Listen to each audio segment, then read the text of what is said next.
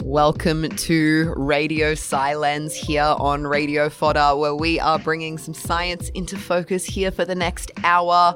My name's Cade, and I am joined by all three of our hosts again this week. It's 2 weeks in a row that we've had all four of us. Very exciting. So we've got Kai, Carla, Kat, and Cade here bringing some science into focus on this Friday afternoon. And I think we established the alphabetical order of our names last week. Right? Yeah, yeah. So before we get K into, comes before C. I was going to say before we get into some of the actual science, we're doing some cool competitions. Would you rather's? Who would win? Science edition today. But before we get into that, we will alphabetically order, go through and do some science news for the week. So Kai, would you like to start us off? Absolutely, as Kai is the first letter of the alphabet. I mean, Kai is a Greek letter, but it's not the first one, so almost had something Okay, you're there. winning though. Cade's lost it already. Okay, let's get into some news. Well, some recent news from NASA is last week they launched a mission to an asteroid, and they've done this sort of thing before, but this one is particularly cool, I think, because the asteroid, they can tell from telescope images that it has an unusually high concentration of metal, and it's about 220 kilometers in diameter, and is almost entirely nickel and iron. So it is a giant chunk of metal. Mm-hmm. It's located in the asteroid belt, which is between Mars and Jupiter, and they want to visit this asteroid because they want to learn more about, you know, how do you get a giant rock that's not really rock, it's just a giant chunk of metal floating around in space. And one of the possible explanations for this is that this asteroid, before it became an asteroid, was actually the core of a planet. Whoa. Okay. And so there was a planet, and we know that the Earth's core is mainly metal. It's molten, but it's mainly comprised The of metal. core is solid, right? The core is solid because of the pressure, but the outer layers are molten. Yeah. But high concentration of metal at the center of a planet. And they think that potentially this asteroid used to be that core of a planet that has been smashed apart and is now just floating as a big chunk of metal. Wow. So, they want to go very cool. find out what's going on this asteroid, figure out, something about it, and maybe learn something about the early solar system and how planets form. Yeah, because I was going to say presumably a planet in our solar system, right? Because it wouldn't have traveled that far. No. Like a dwarf planet? Well, yeah, Protoplanet? potentially a protoplanet or a dwarf planet that, didn't quite make it.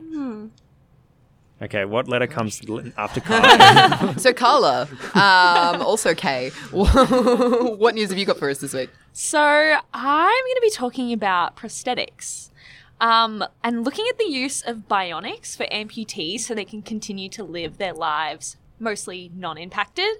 So conventional artificial limbs and prosthetics basically use like the stump of an amputated limb that allows like certain functions to be restored, but these can often be really uncomfortable and limited in their function and coupled with pain as well. So scientists are trying to find alternatives that restore both sensory and motor control following amputation.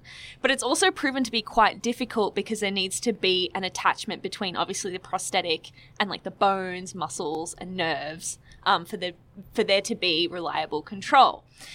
So a study published in Science Robotics last Friday documented the experience of a Swedish woman who lost her right arm during like a farming accident, and then she was given a bionic arm in 2018 that merged with both her skeletal and nervous systems to allow her to still use her arm.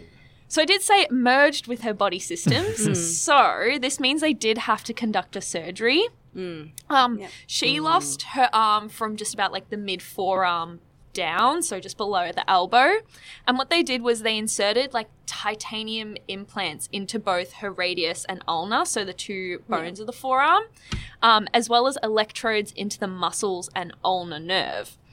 The titanium implants also had an extension that like protruded outside of the arm, which then attached to the bionic hand, which allowed the electrodes to function and for information to be passed bidirectionally. So basically, the prosthetic arm uses artificial intelligence to translate the woman's commands that originate in her brain And the researchers say that the hand remains usable and she can use it to complete daily tasks. That's cool. And That's awesome. it assisted with phantom limb pain. So she said with her original prosthetic, she had a lot of pain, but that has now been alleviated with that as well. So just some really exciting news in the prosthetic space. Yeah, that's cool. Yeah, that is really awesome because that's definitely like the phantom limb pain is one of, I think that's one of the reasons a lot of people, struggle. So that's really cool that it helped with that as well. All right, Catriona, starting with the letter C, which obviously comes after the letter K. What news have you got for us this week? Well, my question for you before I launch into my news is how many basic tastes do we have? Oh, this is one of those questions where everyone's like, it's obviously this number that you learn in kinder. Oh, and no, it's not like the whole census thing. Is it like 5? Yeah. There's 5 tastes, right? 5 tastes. So sweet, salty, sour, bitter, umami. Umami. Yeah. Yes. But a new study from the University of Southern California suggests that maybe we have 6. That's cool. All right, Yes. tell me more. So have any of you ever tried salty licorice? Like not just licorice, Wait, salty licorice. I haven't, but I have some at home, I think. Oh, well, there you go. Test this out afterwards. But it's a popular candy in particularly some Northern European countries. So if you had ever tried it, or maybe Kai, when you go home and you try it, you might be familiar with the taste of salmic salt, or in other words, ammonium chloride, which is one of the ingredients. And neuroscientists now have evidence that we have ammonium chloride as one of the basic tastes, like actually just the wow. chemical. How? Because, okay, no, I'll let you finish before I ask questions. Because it activates a receptor that people thought was like sour, but it's actually not quite sour, and it's not quite salty either, even though I know that I said it was a salt. So scientists for decades have known that the tongue responds strongly to ammonium chloride, but despite extensive research, like we didn't really know the receptors that were involved in receiving it, and it kind of remained elusive until now. So these researchers believe that our ability to taste ammonium chloride may have evolved to help us, and well, particularly other animals, avoid eating harmful things with high concentrations of ammonium. So it's like triggering a receptor to make you go like, because ammonium is found in waste products. Like if you think of fertilizer for animals, and that can somewhat be toxic. So it would kind of make sense that animals would want to detect it. But the amount that's in salted licorice is fine, so go for it, Kai. But yeah, maybe it's a different kind of taste. That's really interesting. Says the neuroscientist. Oh yeah, exactly. This is when Kai at the start, when you were like, how many? I was like, oh, is this going to be like a trick question? Because I'm like, I'm pretty sure that I didn't just learn it in primary school. I learned it in my neuroscience undergraduate degree, that there are only 5. So no, that's really awesome. Cool. Well, with that, I'm going to bring us into our first song before we get into some really fun battle science. And so we've got Rather Be by Clean Bandit.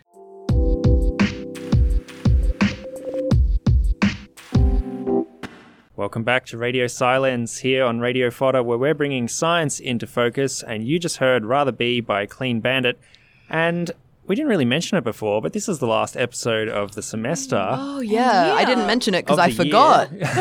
Oh, gosh, true. Oh, gosh, guys. And as is tradition, we like to shake things up a little bit on the last episode and do something a little bit fun. And today we're trying out this format where we either ask a would you rather question or like a who would win in a fight type thing. And I believe Cade is going for the second option. So who would win? So who would win? Who do you guys think would win in a fight between a tiger and a lion? Battle of the big cats. So I'm just going to ask you. I have a whole lot of. I mean, I don't have a definitive answer necessarily, but I have some thoughts that might influence your decision, and I'll give you some facts kind of as we go along. But just gut feel before you know, just based on what you already know about these two animals. Carla. I was going to say lion. Okay. Cat. Tiger. I'll go lion. Interesting. Okay, cool.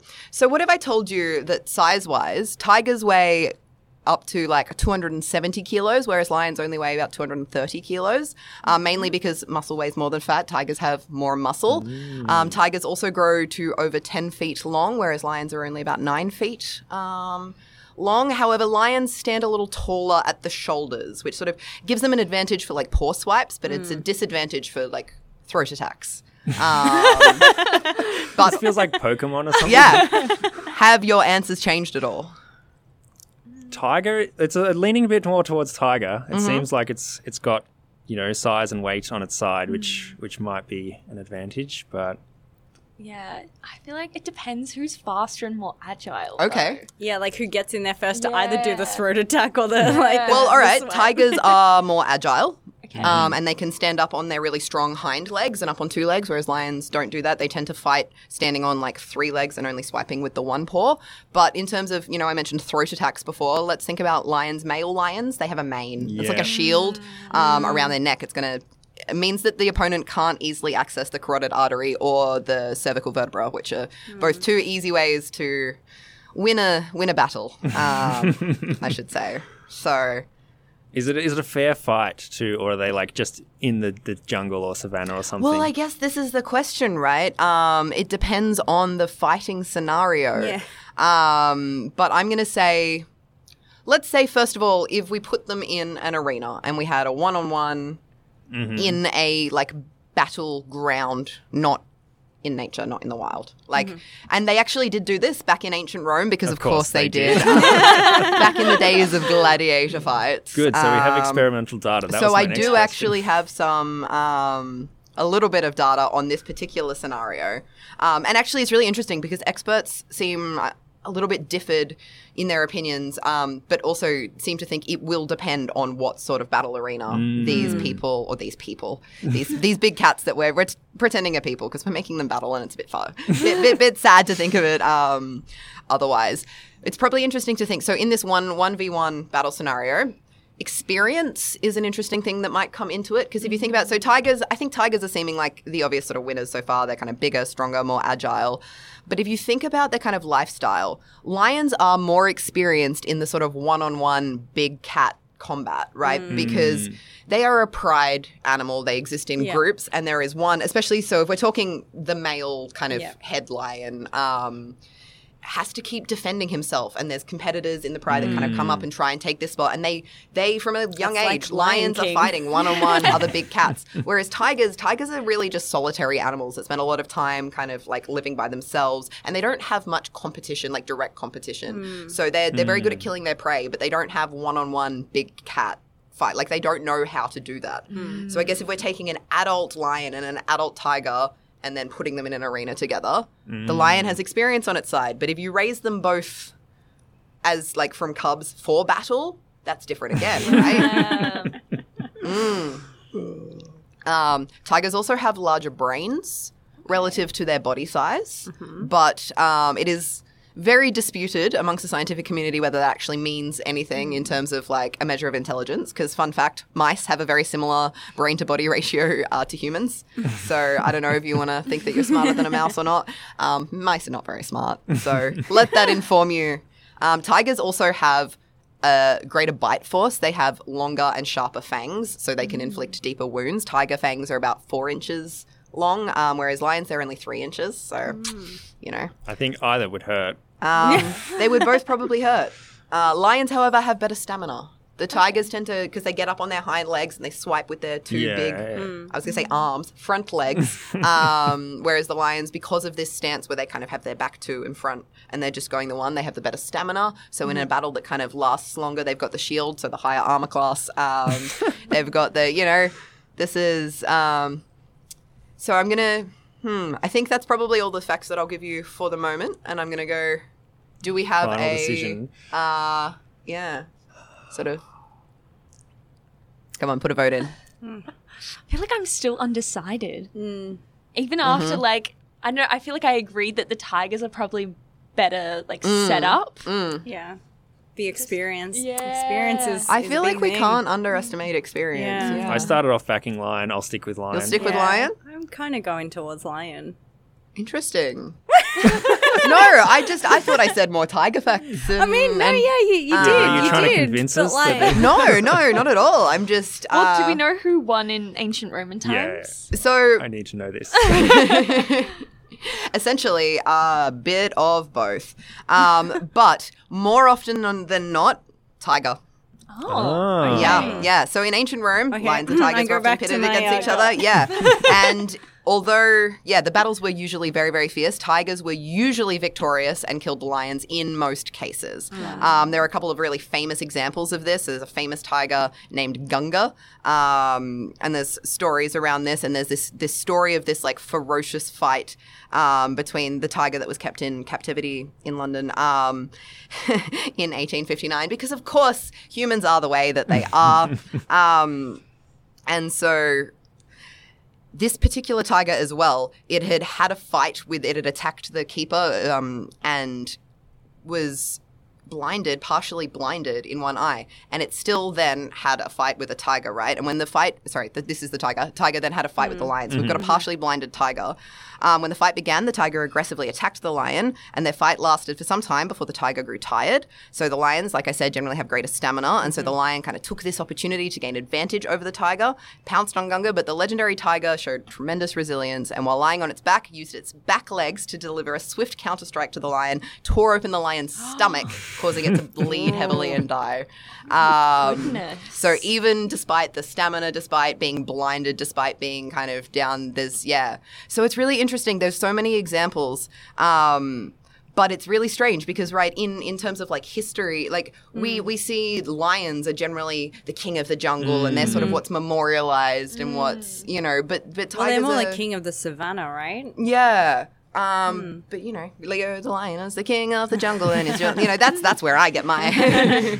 But it's really interesting because like experts seem really, really divided on this, and some of the experts are being like, no, a lion would win, but overall, it seems to be the case that the outcome of a fight between a lion and a tiger would depend heavily on the individuals, their age, their breed, their mood, their fighting style, their physiology, so on and so forth. But historical evidence does tend to suggest that tigers are a bit more likely to win. My personal sort of conclusion after reading and learning all this stuff, I reckon male versus male, a tiger would win. Female versus female, a lion would win. Because... The female lions do all the hunting? Yeah. Okay. But I guess that if the But then males again, are a all female fighting each lion other... doesn't have the mane to protect it, true. and a male lion does. So I don't know. Having said that, I take that back. I don't know. We're just going to have to test it. Don't try this at home, kids. No, don't test it. And, in the wild, this is something that never, we don't have, good data in the wild because this never happens. They exist in very different parts of the world and also just it's not advantageous to either of these animals to kind of compete, right? Yeah. They're both at risk here. So they stick to their own. Yeah, so that's my very non-conclusive answer, but that was fun. Very fun. I'm going to put my money on the tiger, though. Or whatever you did back in ancient Rome, where you bet slaves on it or something. Oh yeah, I'd bet my slaves on the tiger. All right. Well, that was pretty cool, Cade. We're going to chuck on another song. This is "Would You Rather" by Phoebe Bridgers, and we'll be back with more soon.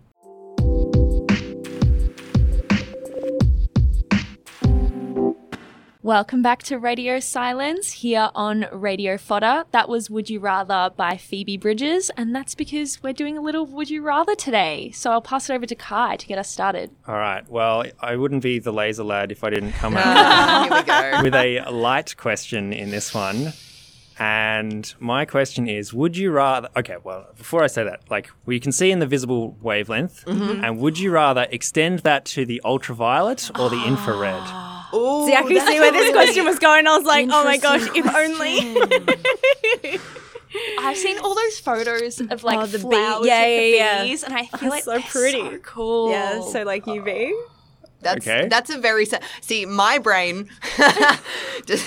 am I too much of a workaholic? Because in my research, we record videos of our rats in the operant chambers and the fear conditioning chambers using infrared cameras and infrared light because and I'm like, oh, how useful would it be in my research if I could see in infrared? I mean, Anyway.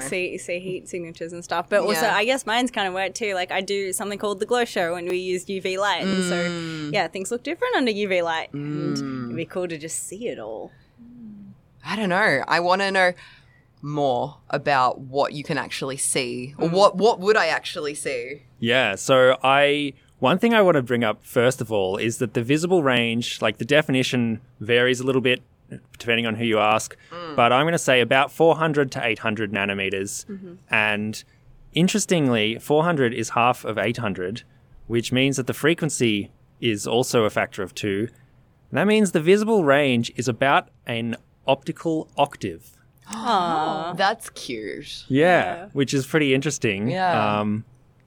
So I'm going to say, like, if you were to extend your vision up, let's say 2 octaves either way, up or down, in the infrared, that will be out to 3,200 nanometers or 3.2 micron, and in the UV down to 100 nanometers. So that covers quite a lot. It's not the entire infrared or UV range, but it does cover quite a lot of interesting things that are going on.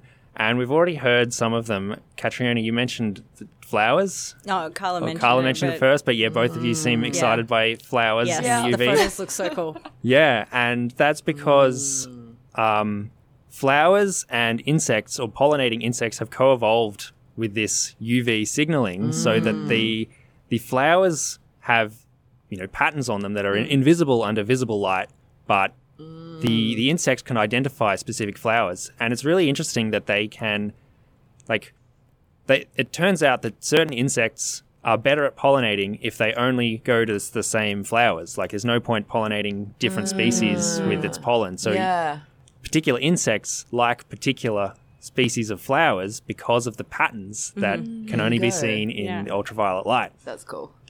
So that's very, very cool. Cade, you mentioned at the other end of the spectrum. Yeah, tell me more about infrared. Infrared, I'm yeah. drawn to infrared, but I want to know some non-work related reasons why I might be able to justify this to everyone else. I mean, night vision is a pretty cool one. Yeah, that's what. Seeing in the dark. That's with our rats because they're in the dark. Yeah, that's what I'd yeah. use it for. But I guess I could do night vision for non-work reasons. I know, it'd be cool. But the thing is, with infrared night vision, you also need an infrared source. Like, you're not just seeing light, that's true. you need to have an infrared torch or something. But if I had infrared vision, I would get goggles or something that project infrared surely everywhere. there would be like a Yeah. And now the light that they tend to use for night vision is very near infrared. So it's usually about 800 or 900 nanometers. So that's right on the edge. And you might have noticed this if you've ever seen like a security camera with infrared LEDs around it in the dark. You'll notice they're like a very dim red. And that's because you can detect like a tiny bit of that infrared light. Does it bleed through into the visible sort of red a little bit? It does a little bit. Kind of like with a UV, or a black light, a lot of it's UV light, but a little bit bleeds in and you can see blue. Yes, because your like photoreceptors in your eyes, their response to wavelength falls off slowly the further away you get from their center. So you'll still be able to detect a tiny little bit of 800 nanometer light, but if you go much further than that, you're really not going to see it. So night vision is very near infrared, but if you go further into the infrared, you get to like the thermal camera range. And that's because any object at any temperature gives off light, and the color of that light is proportional to the temperature. So I'm sure you've seen pieces of metal get heated up and they glow red, and then they get hotter and they glow yellow, and eventually they'll glow white hot. Yeah. If you keep going, it becomes blue. Yeah. And I remember that blowing my mind as a kid when I learned that like blue was like the hottest flame. And I'm like, no, but blue is cool. No. Oh. yeah. And the same thing happens with the sun. So you can tell the temperature of the sun based on the color, or like any other stars. Like blue stars are hotter than orange stars. Yeah. And I think that's really cool. So any object's temperature has a light color associated with it. And if you can see into the infrared, you will be able to see temperature. That's awesome. So, like, as I said, if we're limiting this to like 3,200 nanometers as the bottom edge of infrared, you're not going to be able to see like all the way down to like low temperatures, but you could definitely tell the difference in temperature between looking at a person's body temperature and a cup of boiling water. Could you tell it enough looking at a person that has a fever or not? Like, could you use this medically to like diagnose people and be like, you're warmer right now. I'm getting a vibe. It just makes me think of Brooklyn Nine-Nine. It's like when they're using like infrared goggles, it's like, Amy, you're ovulating. Yeah, could you use it for that? I Could you mean, tell if someone's ovulating? this is getting very into the specifics. Maybe not. Like the temperature difference is only a small fraction of that range. That'd be like if you could tell. Well, interestingly, you can tell the difference, like a 1 nanometer difference in wavelength Like, it does make subtly different colors. But yeah, in this hypothetical situation where you can see an infrared, I don't know if you can tell whether someone's got a fever or not. But some other interesting things with like ultraviolet and infrared is that some things you might not be able to see in those wavelengths. For example, glass tends to be almost totally opaque to ultraviolet. Oh, really? Yeah. Oh. So glass will stop, like the longer the wavelength of or the higher the energy, shorter the wavelength, the less it gets through glass. So would you not So be you'd able to walk see out into windows? glass? Yeah. Well, I mean, if you can still see in the visible range, which I guess we're saying you could. We're expanding. We're not But it would be shifting. like if all windows were red. And you could only see red through those windows. You can't see blue through those windows. Yeah, you wouldn't be able to see the ultraviolet stuff through the window. So if you're looking at a flower through glass, if you wear glasses, which you both do, Carla and Kat, the two that picked ultraviolet, both wear glasses, wouldn't actually be able to see the flowers. Is that what I'm hearing? That's quite possible. That's amazing. I mean, not amazing. That's very funny. heartbreaking. I mean, there's some consolation. You could get glasses made out of a material that's not glass, that's specifically got more transmission in the ultraviolet wavelength. I feel like if humans had ultraviolet vision, we would be making our eyeglasses out of different things. Yes. They would- yeah. Yes, I think so. So with all that being said, have your answers changed? Nah, I reckon still infrared. I'm pretty sure they also use infrared light in like a smart like wearable tech to detect like blood oxygenation and stuff. You can I don't know. My brain's just gone all medical. Like, what can I diagnose with my eyeballs? It's like a super sniffer dog, but with my eyes. So I'm still infrared. I Yep. reckon. Ovulation, apparently. How convenient. Anyway, whatever. Infrared's my final answer. I mean, I can still see without my glasses. okay. So I'm going to still stick UV. with the UV and look at the flowers. I cannot see without my glasses. But I did mention, like, before we launched into it, I did mention that heat would be cool to see, and then you touched on it. So, yeah, I'm going to switch to infrared. Well, there you go. What about you, Kai? I was thinking infrared. The thermal stuff would be cool. Amazing. All right, so this is All I Do Is Win by DJ Khaled, and we'll be back soon for more Would You Rathers.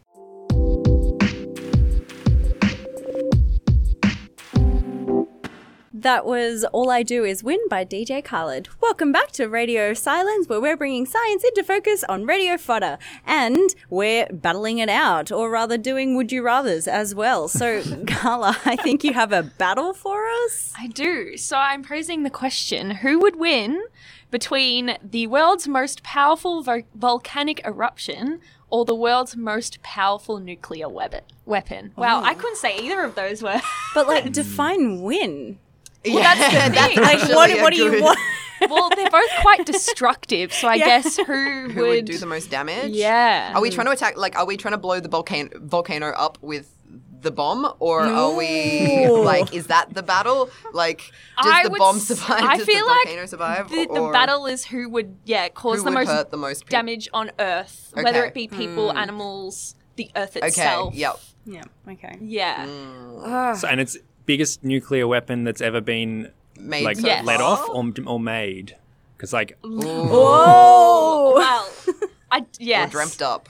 yeah. That's dangerous. Because they're definitely nuclear weapons. Yeah. Because I feel Well, like they have the potential to do more. I can give you a little bit of info about the most powerful nuclear weapon that we know of. Do you want us to lock in an answer before you do that, or? I mean, do you have one already lingering? I'm I'm inclined to go nuclear weapon, but I need more information. nah. I'm volcanoes. Yeah. Well, yeah, that's why I was like define win, because I know that like a volcano eruption changed the weather for 3 years. Yeah. Oh, wow, Gave us a okay. winter for 3 years. Yeah. But like if you think about Hiroshima and Nagasaki, like the effects. Oh, and they're Yeah. nowhere near the biggest Exactly. nuclear weapon. So I'm Yeah. just like, oh.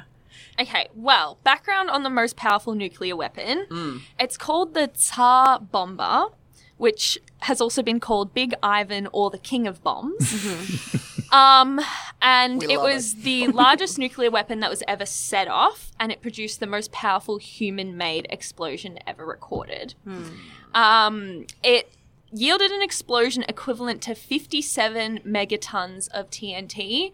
Initially, it was meant to hold 100 megaton capacity, but the resulting fallout was going to be too much, so they scaled it down. But even so, when it was modified down to 50, it was still estimated to be 3,800 times the strength of the US bomb dropped on Hiroshima. Wow. Yeah. That is large. Yes.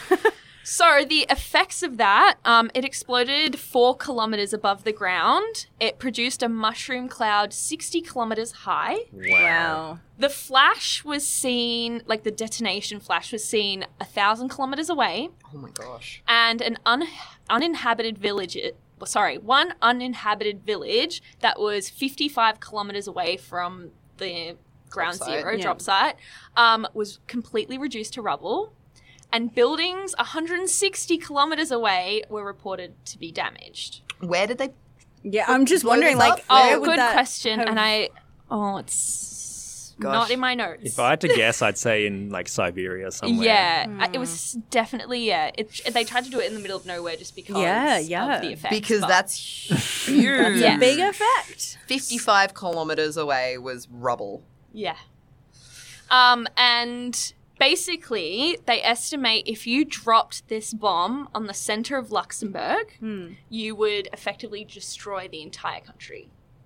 So Luxembourg Wow. is a small country in saying that, but Yeah. still, like you It's could... Yeah. still the whole country. Yeah, and it's not the smallest country. No. So. No. Yeah.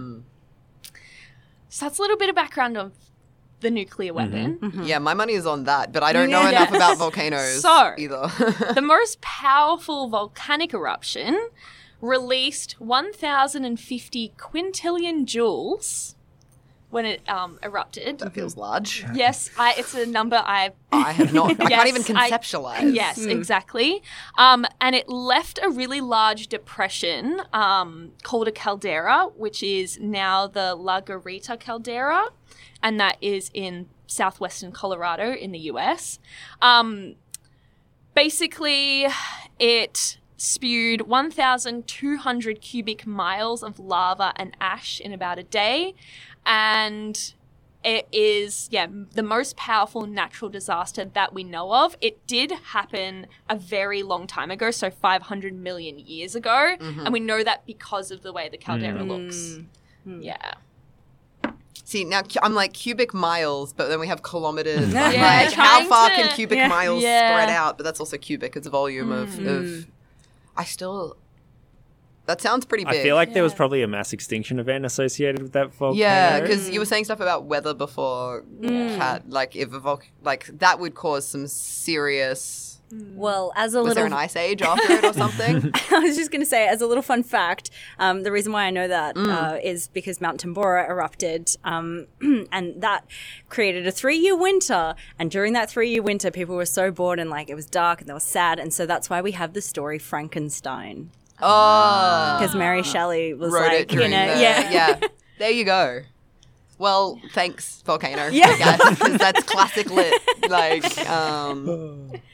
Yeah, I don't know. I feel like even when I was like looking into this, I was always on Team Volcano, just because of that sheer fact that they can spew up so much that can end up being in the air and whatnot. But yeah. I guess But then this what is, about like radiation afterwards? that's Yeah, the thing, that's- like the that's why I resulting was like, effects. It's a hard one. I also don't have a definitive answer. I guess we don't for really you. know what winning means. I mean, I guess, with all of these things, they're all kind of hypothetical. So, Yeah. Which one's going to kill more people or animals? Yeah, and that's not really a win, is it? and it's also like there's the initial kind of during the event, and then there's the lasting environmental effects. So it's like who's going to kill the most people the day of, and who's going to kill the most people like cumulatively over 100 years. So or I something. suspect the volcano that we were talking about probably caused a very long winter and probably caused extinction of several species, if not like a mass extinction event. We're all still here after the Tsar bomb. Well, went off. okay, True. that's This true. is I guess true. true. Yeah. Oh, phew. Well, don't know who won there, but this song, Winner Takes All, or rather, The Winner Takes It All. That's by ABBA.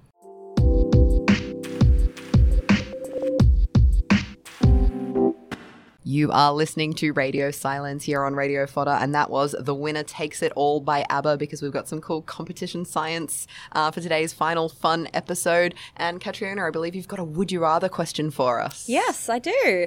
Would you rather spend a day on Uranus or a day on Mercury? I don't know enough about either of these planets, and I really want to make the joke about Yeah. I would rather spend time on Uranus. So there's my obligatory joke that someone had to make. Yeah, I was potentially going to phrase it as Neptune, but like, you know, Uranus. Uranus. Can't help but think that Uranus is a gas giant, and what does spending time on it actually mean? Floating amongst the gases. I don't know. I remain impartial. I feel like coming out of like last week's episode talking about the different sunrises and sunsets on different planets, whichever one has the prettiest skies, I'm there. You're about the prettiness, like the pretty flowers, the pretty skies. Okay, what if I told you that a day on Uranus is 17 hours and 14 minutes on Earth? That means you get more sunrises per day. Then. I suppose. Well, that's what I was going to say, define a day, whereas on Mercury, a day is much, much longer. It's 59 Earth days. So in terms of like sunrises or sunsets per lifetime. Do you know how Or long a birthdays. year on Mercury is? A year on Mercury is 88 Earth days. Okay. So essentially, 2 years on Mercury lasts for only 3 days. So not many sunrises. No. Whereas a that whole sounds horrible. year on Uranus is 84 Earth years. Wow. So you'd have a very long time between birthdays, but you'd get lots of sunrises. But to balance that out, if Look. our only metric is sunrises, the sunrises on Mercury would take a long time. That's It true. would last a long time. And then But it's set for a long time. Would they be blue like the sunrises on, what was it? Was it Mars? Mars. Well, Mercury has no atmosphere. Yeah. Or barely any atmosphere. So, So they like, wouldn't even be worth it. No, okay, so Uranus. Does Uranus have an atmosphere? Yes, it does. Okay, It's a well, gas giant. It's like mostly sunsets atmosphere. and sunrises are apparently, I'm agreeing, the metric for this decision, and Uranus. Yep. So you just asked if it has an atmosphere, and actually, yes, it has a decent atmosphere. And that atmosphere is mostly hydrogen and helium, which are the two most abundant elements in our universe, but also with a little bit of methane, which gives it that blue color. So that's why the two ice giants have So Uranus has methane, methane in its Hang atmosphere. on. No, not yet. So underneath that atmosphere is like a sort of fluidy material. It's like a fluid. It's pretty much liquid. Pretty much liquid. And you can think of it as like oceans. But the core of Uranus, even though it's so far away from the sun, the core of it is quite hot. Like it's a super hot ocean, and it's a super hot ocean of water.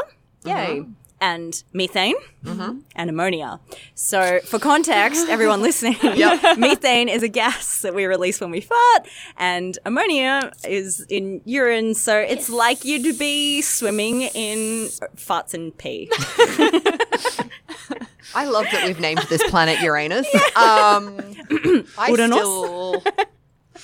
I still would rather live there. I think that's fine. I'm used to those things, right? Would there be anyone else there?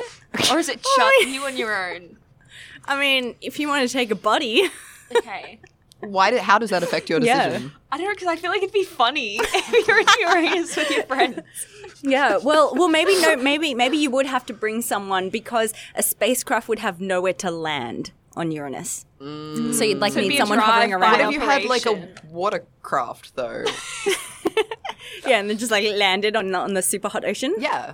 I mean, Okay. look, if we have designed a craft that can get us to Uranus within our lifetimes, I feel like we can also design this craft to land on a super hot ocean. Like a Yes, submarine. like, and when I say super hot ocean, I mean almost 5,000 degrees Celsius. Oh, okay. All How right. is it still liquid? And that's much then? hotter than the surface of Mercury, isn't it? Yes, it is. So the surface temperature of Mercury, even though it's like the closest planet to the sun, it's not the hottest. That goes to Venus. Like I said, it was the core that goes to 5,000 degrees Celsius of Uranus. So yeah, the cores of planets can be very, very hot. Like our core is very, very hot on Earth. Our core. My personal core is very hot. Yeah, it is. But yeah, thank you, Kate. But Mercury, because it has no atmosphere, it undergoes very, very rapid and very, very big temperature changes. So it goes all the way down from like minus 180 degrees Celsius during the night time. Not that the days are very, very long, but at night, that cold. And then during the day, when it's actually facing the sun, it goes to above 400 degrees Celsius. Oh, wow. So it is pretty hot. But yeah, Not if you can us. imagine like swimming on the ocean core of Uranus at 5,000 degrees Celsius. Don't know about that one. Could think I I'd go have a with Mercury. spacesuit that is like going to protect me as well while I don't know. I'm still I still pick Uranus. Yeah, well, the atmosphere is okay. Like the atmosphere is minus 224 degrees. Okay, Celsius. cool, Yeah. sweet. No, Yeah, biggie. no dramas. So yeah. Well, Uranus is my final answer. I don't know about you guys. Mercury. I'll join you. Yeah, cool. All right, well, Collar and I are It'll going be to funny hang out together. There you in Uranus. And so that was our final episode for the semester and for the year of Radio Silence. If you're sad, if you miss us, you can catch this episode and all past episodes on Spotify or wherever you get your podcasts. And this is our final song. We've got Battlefield by Jordan Sparks.